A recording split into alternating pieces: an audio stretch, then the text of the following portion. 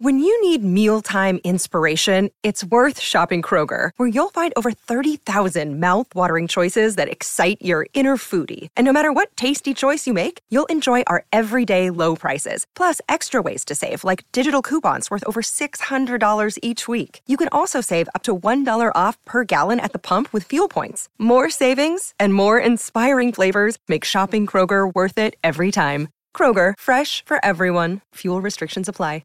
Another day is here, and you're ready for it. What to wear? Check. Breakfast, lunch, and dinner? Check.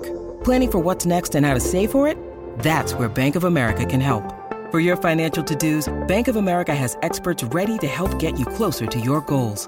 Get started at one of our local financial centers or 24/7 in our mobile banking app. Find a location near you at bankofamerica.com/talktous. What would you like the power to do? Mobile banking requires downloading the app and is only available for select devices. Message and data rates may apply. Bank of America N.A., member FDIC. Hello, everybody. This is Marshall Poe. I'm the editor of the New Books Network. NBN listeners like to read books and buy them. So we thought we'd tell you that right now, our friends at Princeton University Press are having a remarkable site-wide sale. You can get 50% off books, including ebooks and audiobooks, with the code 50, F-I-F-T-Y, at checkout until May 31. You can save some real money on Princeton University Press books. I encourage you to go there and check it out. Welcome to the New Books Network. Hello, everybody, and welcome back to the New Books Network in Environmental Studies, a podcast channel on the New Books Network. I'm Matt Brown, the host of the channel, and currently I'm an MA candidate at the University of Wyoming studying cultural history, focusing on the environment and science. Today, we'll be talking to David B. Williams about his new book, Home Waters, A Human and Natural History of Puget Sound, published by University of Washington Press in 2021. David B. Williams, welcome to the show.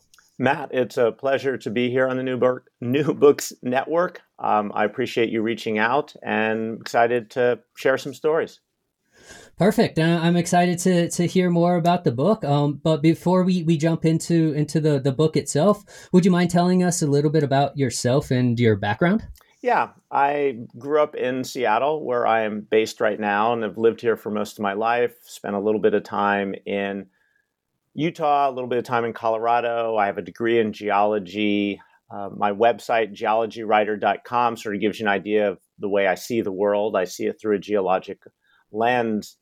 And for the last 25 years or so, I've more or less been a full-time freelance writer. And as a writer, I'm always interested in that intersection between people and place. How do we affect landscape, and how does landscape affect us? And have done this through a variety of news or magazine articles, a variety of books. Most of my books have focused on the Seattle area. For instance, a book called Too High and Too Steep, Reshaping Seattle's Topography, looks at the big engineering projects in the city at the end of the 1800s and the beginning of the 1900s, several just unprecedented changes to the landscape. Then I'm also interested in encouraging people to get out in the field. So I took some work from that book, from a previous collection of essays about natural history in Seattle, and produced a book called Seattle Walks. Probably figure out what it's about. It's 17 walks around the Seattle area, weaving together human and natural history. So it's, I take you out in the field, sort of go 3 blocks, turn left, stop here, look at this. Here's a little story about it. So it's that idea of helping people develop better connections, helping people and encouraging people to slow down, be better observers, pay attention, ask questions, get outside, get to know a place. Because ultimately, for me, I think what I'm trying to do is helping people understand the past to better understand the present and hopefully make informed decisions about the future. And always with that grounding in natural and human history and that connection. I think it's one of the things that I do that's a little bit different in thinking about being a historian. I really think of myself as a natural historian, as someone who's interested in the nature of a place and in the history of a place. And how can I tell those stories to help people better understand and, as I said, better connect to the landscape they live in. Yeah, and that idea I feel like echoes throughout this whole book of Home Waters in itself. And I thought it was a very accessible book as well in terms of how it was just your narrative constructions and your voice. So I think that probably shows out in the freelance writing part. Yeah, and that's definitely something, it's even though the book is published by an academic press, which sometimes can produce books that are don't always flow as well. The University of Washington Press has really moved to engage with authors who are not in academia and to have books that are like mine, where it's really someone who's passionate about a subject and does the research. I mean, the book, it has, 25, 30 pages of endnotes at the end. So I feel that the history is rigorous, but the writing is less from an academic point of view. Not that that's good or bad. It's just that's not what I'm doing. And more from trying to, again, reach people through those stories of place. Yeah, and you can, or I caught the fact that there was rigor and there was research in the book itself, and there wasn't just it did come off in that way as well. So it felt very successful, and it's neat that the University of Washington Press is reaching out farther. And kind of on that note, could you tell us a little bit about the book, of just how you came to write it, how you arrived at this spot? Yeah. That's a question that for me is always fun to address.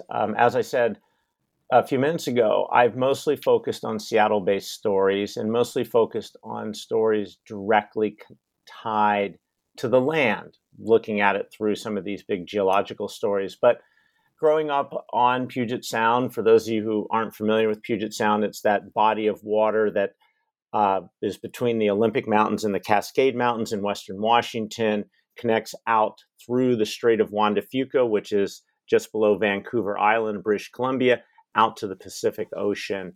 And I've lived here for, as I said, for most of my life, and I'd never really thought about the water per se and the lives of the plants and animals connected to the water and the lives of the people connected to the water. So I one day just really had this idea, like, okay, I'm interested in writing a book about human and natural history of Puget Sound, this area that I've lived in and intend to reside in for the rest of my life.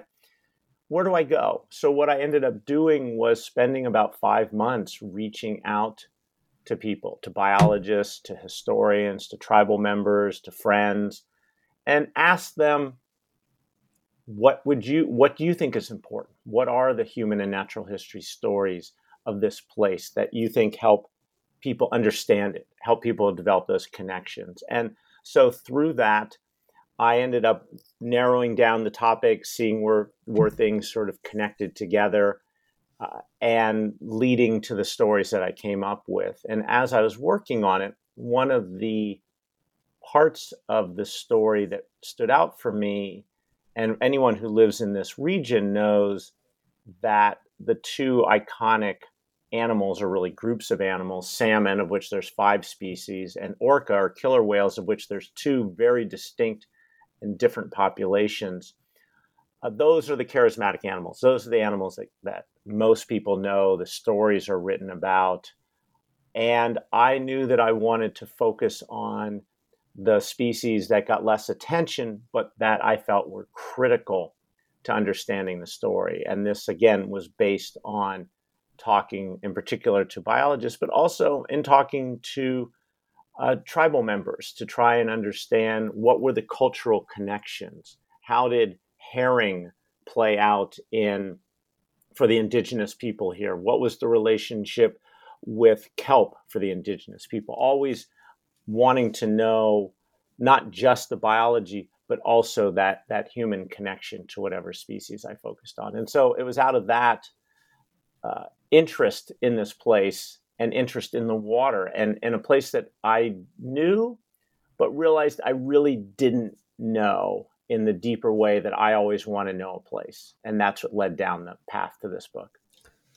That sounds like such a fantastic journey, and to kind of go off of that idea about just understanding and knowing place. And in chapter 1, you talk about how there's a fundamental truth about place names, and how T.T. Waterman back in 1922 recorded like 10,000 names for Puget Sound. So I don't know. Would you want to talk a little bit about your encountering different names and what that means to this area?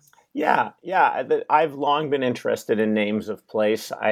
And to me, that is often a great way to do the natural history part. I've often focused on scientific names and what do those mean, but place names have a similar storyline, a similar background to a place like Puget Sound. For example, the longest name that we have, longest known name, is from Lushootseed, which is the native language of the Sound, and for in that language it means the salt.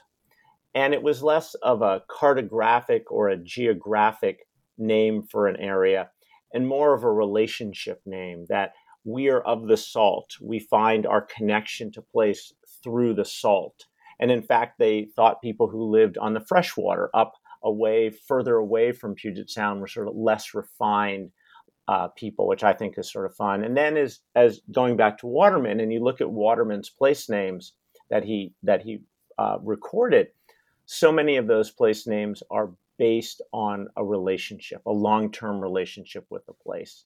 Here's a good place to find a certain type of fish, or here's a place name that is reference to how the wind blows across an area, or a place to avoid in winter because of bad currents, or to take advantage of in summer because there's good fish to be found. So these are the very deep names. In contrast with Puget Sound, the name comes from the first European explorer to sail down into this body of water. And in May of 1792, he sends one of his lieutenants, a man named Peter Puget, south to explore the body of water in two small boats. The main boat was too big. And Puget returns back to the vessel, and Vancouver writes in his journal, to honor his exertions, I name this Puget's Sound.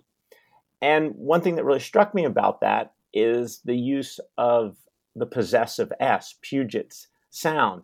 And it really was, to me, a way of expressing ownership, that the British were claiming this place. In fact, they had just a few days before, or a few days after, I forget exactly when, they name a sound Possession Sound in honor of taking possession of this place. And we see many of these names still on the landscape: Mount Rainier, Mount Baker, the two big volcanic peaks around here. Lots of controversy whether those names should be restored back to the Lushootseed or other native groups who could see the mountains, their names. And then we see in the northern part of the Sound Spanish names: Lopez Island, Haro Strait, the San Juans. And growing up here, I had certainly never heard anything about Spanish exploration in this area. But as you look and see the names, there's a clear sign. The Spanish actually were the first Europeans to sail down the Strait of Juan de Fuca. They didn't make the right turn down into Puget Sound, but left many names on the landscape. And then we see the American names start to arrive when citizens from the U.S. arrive and put their names on the land. The British, after Vancouver, they're the first settlers in this area. Their names are on the land.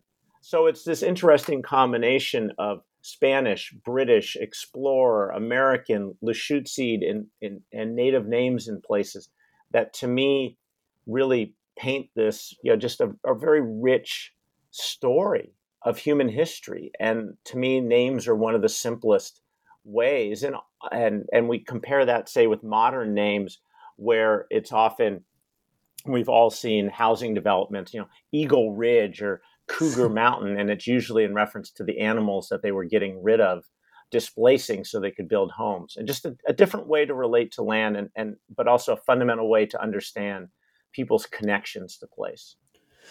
Yeah, and I'm really interested in property, and so like the way that names work to assign or possess property is super fascinating, and this was really illustrative of how that, especially that colonial heritage or legacy, really shines through when we look at these places and these names. And then I feel like also it later on in your book, especially this idea of ownership and property, moves not only from the landscape to the to resources as well. And we can touch on that a little bit later, but kind of going back to this whole history to bring in the natural with the human. Your second chapter, Birth of a Place, talks about the modern geology and how the landscape is actually really young. It's only like 600,000 years old, which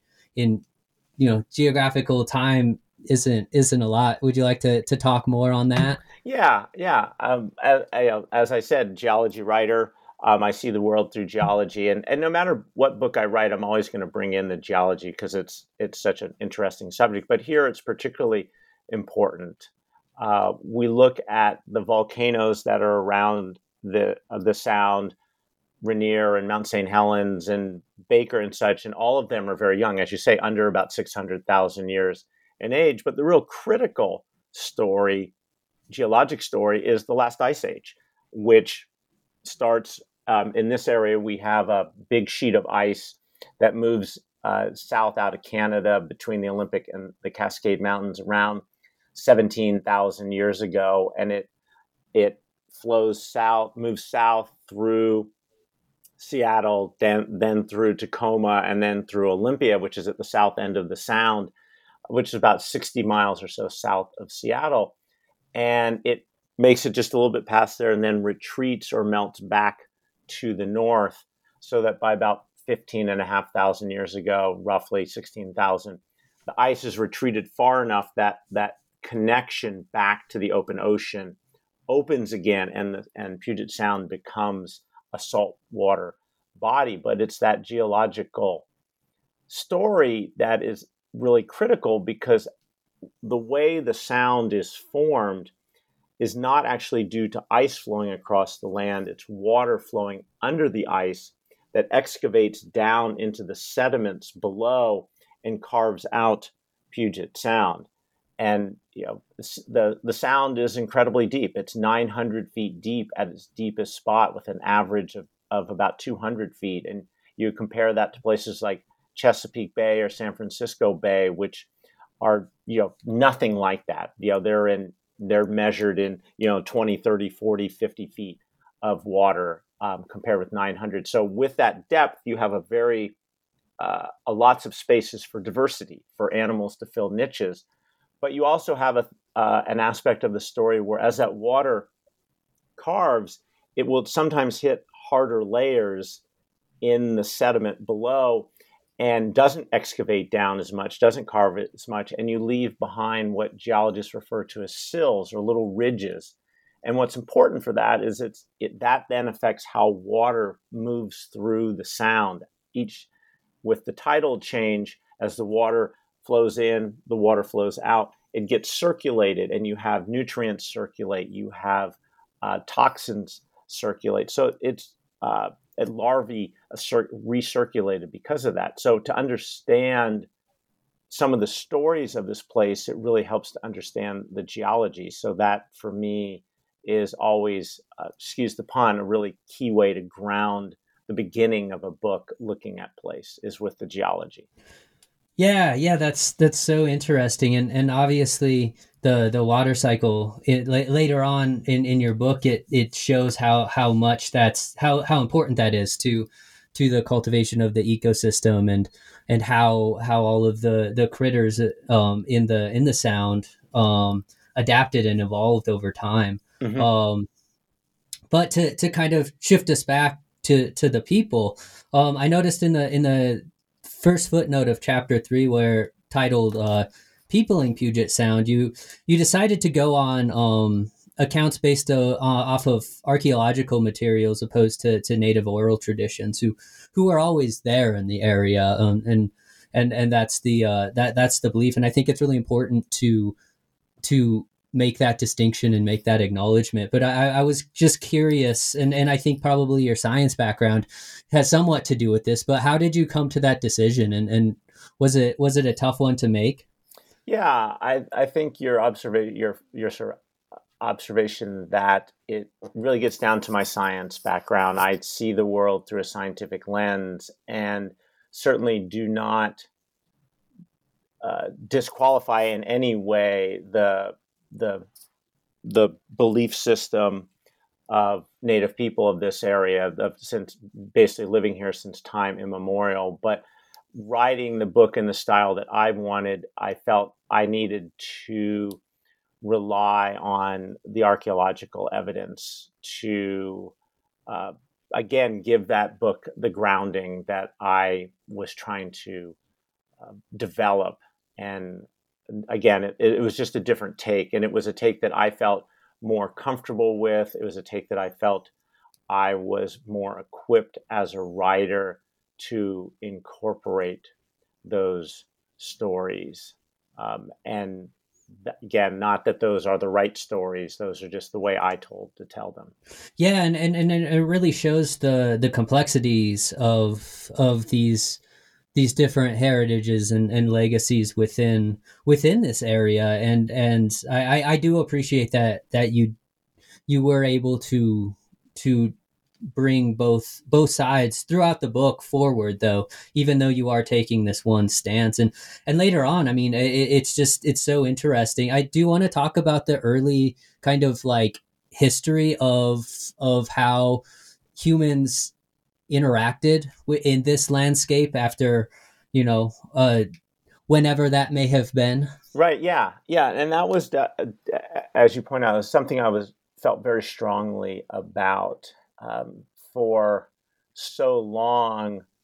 In books about the history of Puget Sound often begin with the basic line, "In May of 1792, George Vancouver discovered Puget Sound." Well, he discovered it about 12,000 years after other people had already been here, living here that entire time. So I knew I didn't want to write a book like that. And so reaching out to archaeologists and trying to understand the archaeological evidence, the oldest site is just on the east side of Lake Washington. Redmond happens to be pretty close to where Microsoft their headquarters are as a play space. And it's stone tools were found and evidence showing that people were there for probably 1,000, 2,000 years, and a very different landscape than what we have now, particularly from an ecosystem condition, that what we have now, the very dense temperate rainforest dominated by three big trees, Douglas fir, western red cedar, and western hemlock. Back then, post-Ice Age, only a couple thousand years since the ice had retreated, and it was a much more open landscape. And in talking to archaeologists and being inspired by them, the observation that the people who lived here, the native people, had, like anybody, superbly adapted to place. They evolved over time as climate changed. We see changes in technologies. We see changes in foods that they're using, but it was that idea that they had adapted to a place and were able to live here in a way that was not terribly detrimental to the landscape. Certainly, they did some landscape change. We have lots of evidence of fire technology being used. We have evidence of them building what are called clam gardens, where they build up little walls on the tidal line to enhance habitat for the clams. The use of middens, the big shell heaps that changed the landscape. So certainly they altered landscape, but they were still able to live in a way that was sustainable for thousands and thousands of years. And that, for many people, me not alone, certainly is inspiring to think about how do you live in a place with sustainability. And you can see that through the archaeological record. A lot of work has been done, but that really was, to me, a very strong contrast to what happens when European settlers start to come in, and we see a fundamental change in the relationship between people and place, from stewardship, sustainability, to really to exploitation of the natural resources. First beginning with oysters, but then quickly going to trees, to salmon, to herring, all sorts of species. And that to me was a big story I wanted to tell and think about what does that mean, and then how is it changing now in more recent times. I think there's been a big change in people's perception of place. Yeah, certainly. And one thing you point out, it's a little bit later in the book, but the size of the indigenous populations were a lot larger than we usually give them credit for, right? Yeah. I mean, in this area of, not just Puget Sound, but Puget Sound's a good example. I mean, just an incredible wealth of resources here for food in particular, just bounty of an unimaginable quantity with salmon, with shellfish, with other fish in the water that you really could survive here pretty easily. And that allowed the populations to grow in this area. It's obviously well aware, very temperate. It doesn't get that hot, and it just doesn't get that cold in this area. And the indigenous people did well until about the 1780s, when unfortunately smallpox arrived. There's some debate as to actually how it arrived, but when it did, we know the results with wholesale deaths, anywhere between maybe 30 to 90% of the population, and most likely in that upper numbers, 70, 80, 90% of the population died with smallpox in just a handful of years. So that was such a fundamental change too in the landscape. Yeah, and it's really interesting to kind of jump to your to chapter 5, the maritime highway, where you're able to build in the indigenous perspective as well as more of a modern day perspective with watercraft and being able to navigate the sound, and I guess you call it values of life on the water and building community. Are there parallels there between these different cultural experiences and just experience of navigating the water? Yeah. I mean, that chapter was it was just a fun chapter to work on because I got to get out in the field quite a bit for that. And, again, thinking about how Puget Sound is special, if you will. Again, it's one of these bodies of water that is relatively benign. Again, compare the Sound as a waterway for navigation to the Gulf of Mexico. We just don't have the harsh weather conditions. We don't get hurricanes. It doesn't get that hot. We don't have bugs along the northeastern seaboard. We don't get nor'easters. Compare that, the entrance to Puget Sound through what's called Admiralty Inlet, a very easy navigational spot, with the Columbia River just south of here, 100 miles or so south, the mouth of the Columbia River, arguably one of the most dangerous spots on Earth. In the sea, the number of people have lost there is in hundreds and hundreds of people have been lost at the mouth. So the Sound is really an ideal place to move by watercraft, in part also because it's so hard to go through the forest. The temperate rainforests are some of the densest ecosystems on Earth, so it's not easy to go from point A to point B. But if you had a watercraft, you could. And for the first, at least last 5,000 years, there's some issues there.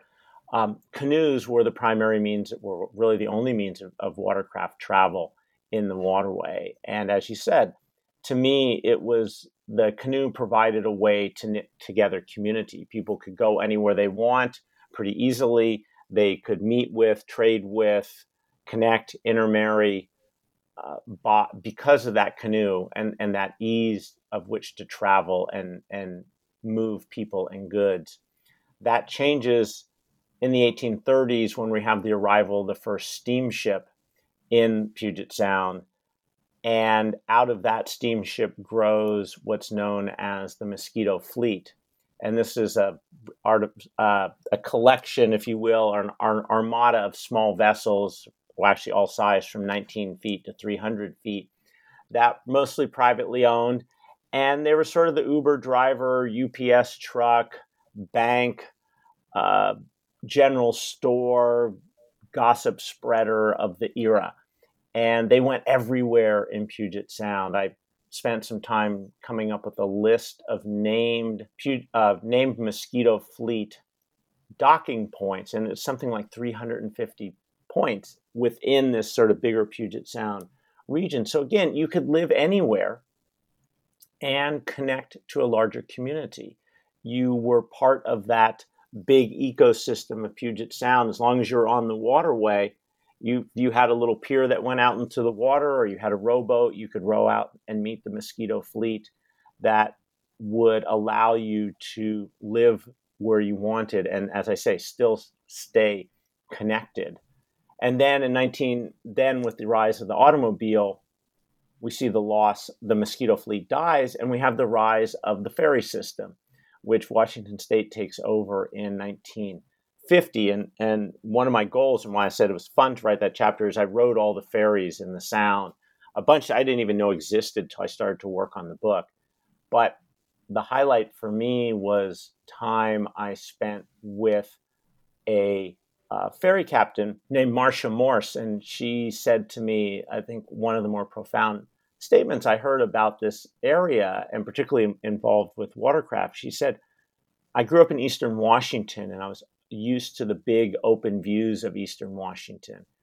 And in the Sound, we don't have those as much. The forests are dense, you go hiking, you don't get those big views. But out on the water, you have the big views. There's a spiritual connection to place by being out on the water with those big vistas and the chance to encounter wildlife, to see whales, to see orcas in the Sound is pretty amazing. And it really hit home that this body of water and the idea of the Maritime Highway is both very utilitarian, but also very spiritual.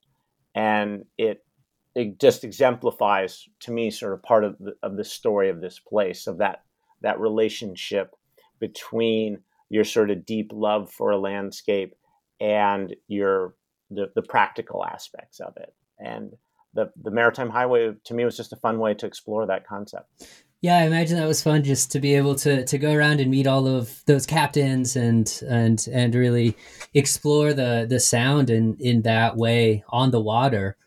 But it's also interesting that you didn't realize that there were some of those there until you did the research, which kind of highlights a lot of the factors of invisibility that seem to kind of come out, especially in the natural side of things, where you have something like the herring being the gatekeeper of energy flow, but then you have all of these toxins coming into the water and being found in their tissue, and how that can affect the whole ecology of the Sound. Yeah, it's an interesting, that idea of invisibility, and I think it was one of the things that inspired me to write the book, because, as I say in the book, I think for many of us, and I certainly include myself, when I look out over Puget Sound, I see this beautiful blue body of water, and I don't see what's underneath the surface. And it's when you dive down under, sort of metaphorically, and for those who do it physically, you discover this incredible array of life down there. And that array of life is not only the fish and the marine mammals, but, as you point out, also the toxins that we are putting into the water that we contribute every day. We drive a car, and the gasoline runoff, the oil runoff, we apply our brakes, and the copper runoff. flushing pharmaceuticals down the toilet. This is coffee culture, so all of us are contributing our excess coffee back into the system. So we have again, to me, what it gets down to is that all of us have an effect on this ecosystem. And in some ways, it is more visible.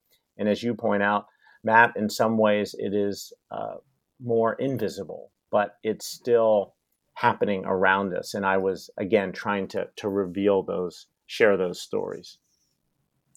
Yeah. And one really interesting thing you point out in the book, especially as you start getting out into the water with a lot of wildlife biologists and aquatic biologists, I suppose, are also how different these animals are in comparison of their life cycles and things like that. Like, do you want to talk a little bit about the experience of the rockfish? Yeah, that's a great one. The rockfish are such a great story. And rockfish are one of those groups of fish that, sort of like salmon, people say, oh, salmon. Like, well, there's 5 species. Actually, there's seven in the genus that salmon are in. But in the rockfish case, there are 27 species in the genus that makes up our local population. So incredibly diverse, but so always spoken of as sort of generically rockfish. And what biologists realized is that they had a fundamental misunderstanding of a central aspect of the life of rockfish. And it goes back to the way biologists and also many people see the world in this area is through a salmon-colored lens, that so many of the actions that are taken from a management point of view focus on, understandably, salmon. They're central ecologically, they're central culturally to people. But salmon are very different from rockfish. Salmon have a very short lifespan. 2 to 3 years up to 7 or 8 or 9 years. And so how you manage a fish like that is very different than how you manage a fish like rockfish. The rockfish species in the Sound can live 70, 80, 100, 150. The oldest known rockfish was 205 years old. So your managements can be very different. And we didn't understand that. One of the big law decisions in Washington State is known as the Bolt decision of 1974, which restored the treaty rights of Native people to have half the fish that are harvested in the Sound. And because of that, it led to the Washington State Department of Fish and Wildlife changing how they promoted fish. They really tried to push people into catching rockfish, and they didn't understand the biology of rockfish. And it led to a drastic downturn in the population, to the point now that 2 of the species are on the threatened and endangered list of endangered species. And those fish need a very different management regime. They need a regime that allows not just a couple of years of recovery, but decades of recovery. With a salmon, it returns from, depending on the species, 2, 4, 5, 6, 7, 8, 9 years back and lays eggs. And the next generation can begin pretty soon after, within a couple of years. But with rockfish, they may take decades to reproduce. And it takes them a while to get to that point. It's a 15, 20-year-old rockfish, more like a human. They need to be of that age before they can start reproducing. And then once they start reproducing, they don't reproduce on a regular basis. They wait for good years. So it's a much, much different story of management based on that life history, as you said. How we understand that life history is really central to how we manage. And biologists are learning much better how these different species live, what their life histories are in the Sound.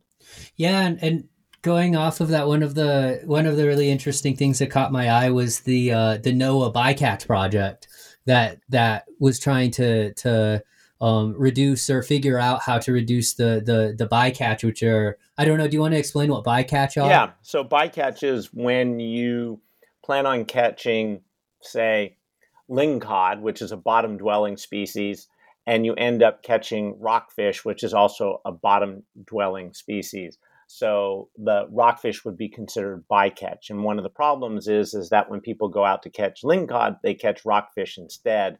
And that is problematic in terms of how rockfish, particularly these bottom dwellers, if they're brought back up to the surface, they don't do very well at the surface as the air pressure, gas pressure changes in them. They can't adapt to being brought rapidly up to the surface.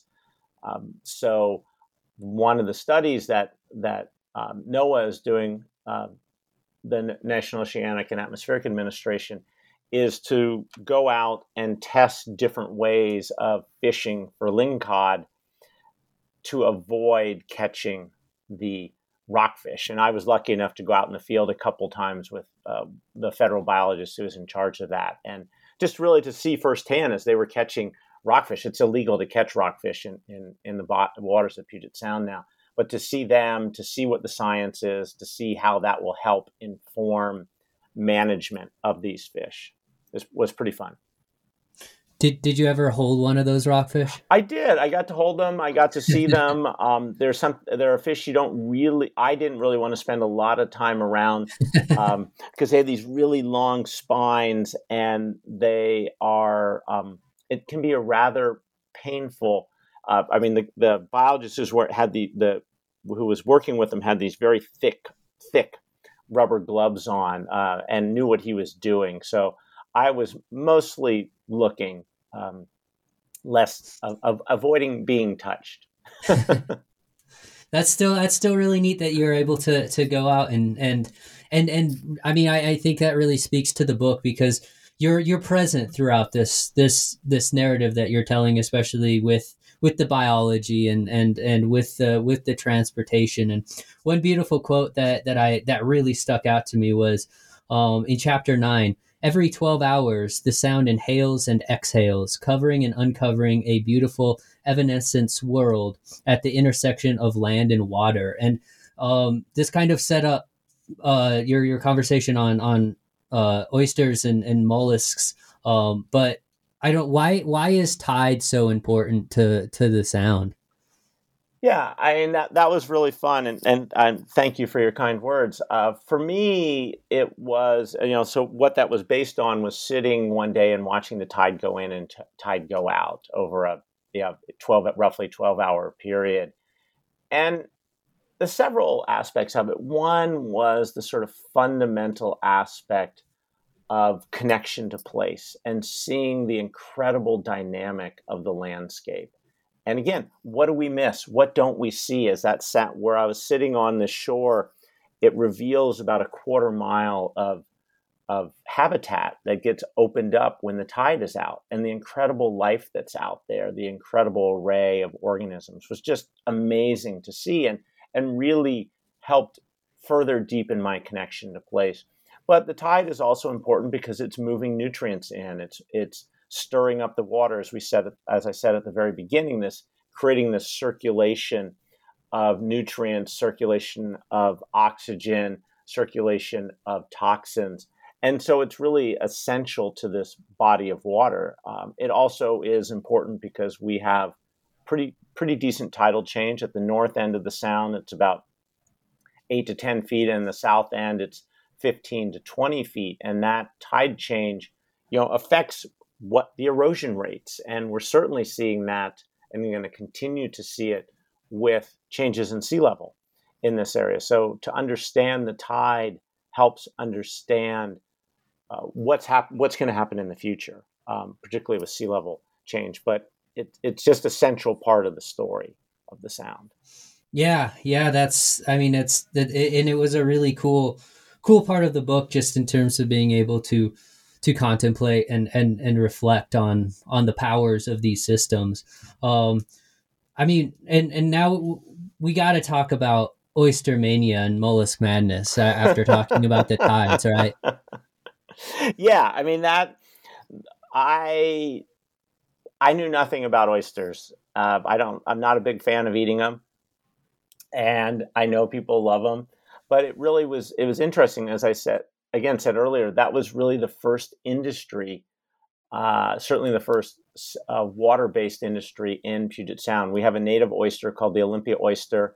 They're about the size of a silver dollar, very flavorful, and were incredibly popular. And at one point, oysters were the food. I mean, it's amazing. I forget what the statistic is, but the hundreds of millions and millions of oysters that people would consume in this country. I mean, it was the thing. I mean, in Washington State, oysters were so important that it affected state laws on being able to own tideland. Most coastal places, you can't own the tidelands, but Washington, you could because of oysters and the hope by passing a law that allowed people to farm oysters and allowed them to own the land, that it would lead to more farming of oysters. I mean, it was that important of product of natural resource for this area, and it continued up until the time that we decimated it. We now have a big oyster population again, but they're non-native oysters. They're the Pacific oysters, and most people when I've talked to them, they didn't even realize that the Pacific oyster was not native. They're so widespread and ubiquitous in the Sound at this point. So that was one part of the story. And the other is the mollusk madness, or in reference really primarily to the gooey duck. For those people who aren't familiar with them, gooey ducks are a clam, and they have a shell that's, size of maybe they can be as big as, say, a small Nerf ball, 7-8 inches long. And unlike many clams, they can't close their shell completely, and the neck of that clam sticks out. And there's really no other word for it except phallic. It's so obvious. But gooey ducks are really interesting because it's one of the few Lashutseed names we have for an animal in this area. Gooey duck means to dig deep. They were historically harvested as an intertidal organism. So at very low tides, you would go out and people would ferociously dig to catch this animal. They would be about 2 to 3 feet buried deep into the mud. Their neck would extend up that long to the surface, and they would basically feed through that. But then in the 1960s, divers discovered that gooey duck lived subtidally down to 300 feet deep in Puget Sound, in water 300 feet deep. And it's really changed the dynamic. There is a huge market and industry of harvesting gooey duck through divers. And I was, again, being able to go out in the field, lucky enough to go out with a group of native divers as they were diving down and pulling up these gooey duck. They have all sorts of tools they use to do it, bring them up to the surface, and then package them. And they were in China the next day, put on a plane immediately. But those two groups, the oyster and the gooey duck, really personify to me one of the central stories I tried to tell. And it goes back to what we were talking about at the very beginning. Oysters, people came in and exploited them. And it's really that's really the early story of the Sound, is exploitation to the point of decimation and driving populations down so low that they're not financially harvestable. Gooey duck, in contrast, is all about sustainability and stewardship. Heavily managed population of animals. Whatever is harvested is done in a manner so that they understand, they know the biology, and it's done in a sustainable manner. And an area that gets harvested will then be unharvestable for 20, 30, 40 years until the gooey duck population has recovered. That's because gooey duck, like rockfish, can live for 70, 80, 100. The oldest one was 73 years old when it was a biologist dug it up and was able to count the rings on it. So they're a really fascinating story of the Sound, of the human connection to the natural resources, and how it's played out over the thousands of years, and particularly how it's played out over the last 170 years of post-European settlement. Yeah, and that kind of just all of the things you said there, especially about the exploitation and kind of the decimation of different populations, both human and like non-human. Like throughout the book, one thing I noticed that you kept asking is like, are we too late? And I guess like my question is, why is that question important to this story? Yeah, no, that's an interesting way to phrase it, Matt. Or to think about it. So again, it gets back to this change in relationship between people and place from the early first century, really, if you will, of post-European settlement, of exploitation, to what I think dominates now is primarily a relationship based on sustainability and stewardship. And asking that question, is it too late, is important, because if it is too late, then we really need to fundamentally change how we do everything here. And you could probably argue we do fundamentally need to change many things we do here to better reflect the changing fortunes of the species. But this again gets back to the life history question that you asked earlier, and thinking about how have various species adapted and evolved in this place over the last 15,000 years or so. And the species, say, such as herring, which is just, there's one species here, but there are a variety of different stocks, as the managers call them. And those stocks in different locations have different times of their reproduction. So earlier in the year, certain groups you're going to see reproduction, other groups later in the year. Olympia oysters, similar, one species, but very well adapted to a specific cove or a specific section of water. Salmon, the same way. The 5 species, each of them have very different life histories. And again, how they have adapted over the thousands of years. And the biologists refer to this idea of this portfolio effect, that just as if you have a diverse financial portfolio, if you have a diverse life history portfolio, it helps give you a resilience to change. And these species have been adapting for thousands of years and developing this resilience. And I sort of think of it as the place of Puget Sound sort of runs in the veins of these animals. And if we can give them the chance, if we've not pushed them beyond the point of being too late, if we give them that chance, that potential resides in them. And the example I often use is of the Elwha dams. This is out on the Strait of Juan de Fuca, sort of part of the greater Puget Sound region. But those 2 dams, which were taken down in the 2010s, when the dams are taken down, salmon return almost immediately to that waterway and start heading back up that waterway. And one of the biologists I talked to put it this way. He said they were able to do that because they've had barriers placed before them for thousands of years. Landslides, ice, whatever it might be, earthquakes changing things. They have adapted, and that's become part of their DNA.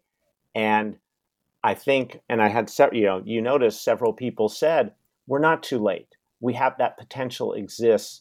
We just need to give them the opportunity. We need to give them the chance to do that. And that, to me, is an essential part of the story, and ultimately one part that gives me hope. And that, for me, was another key aspect of the story, that I did come away from this book, writing this book, despite all the negatives. I still came away with hope for a better future for Puget Sound. And I don't mean hope in the sort of wishy-washy way, but I mean hope in the way that we can work towards it. We have to work toward it. It's going to take money. It's going to take commitment. It's going to take change. It's going to take courage. But I think because of many of the things that have changed, and we've talked about, that hope is there and that potential is there for a better sound. And the classic line, Wallace Stegner's line of a society to match the scenery, I think that potential is growing and has been growing in the sound over time.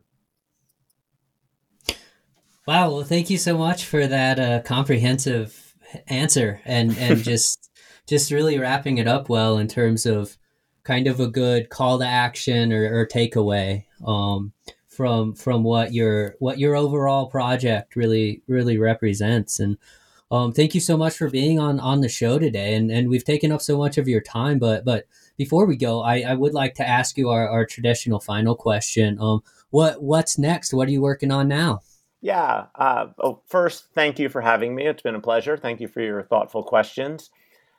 At this point, I'm bouncing around a couple ideas. I'm thinking of doing something that ties into climate change, again, locally. I, several years ago, decided that as a writer, I wanted to almost exclusively focus on local, regional stories. I didn't want to try and write as much about areas where I don't live, where I don't know the landscape as well, don't know the stories, don't know the people. So thinking of something that ties into climate change out here, we're a very interesting place, the Puget Lowland, for climate change, in part because we have some resiliency built in, but we also have some advantages in terms of the tidal issues, the temperature issues, here. So I'm thinking of ways to explore that story.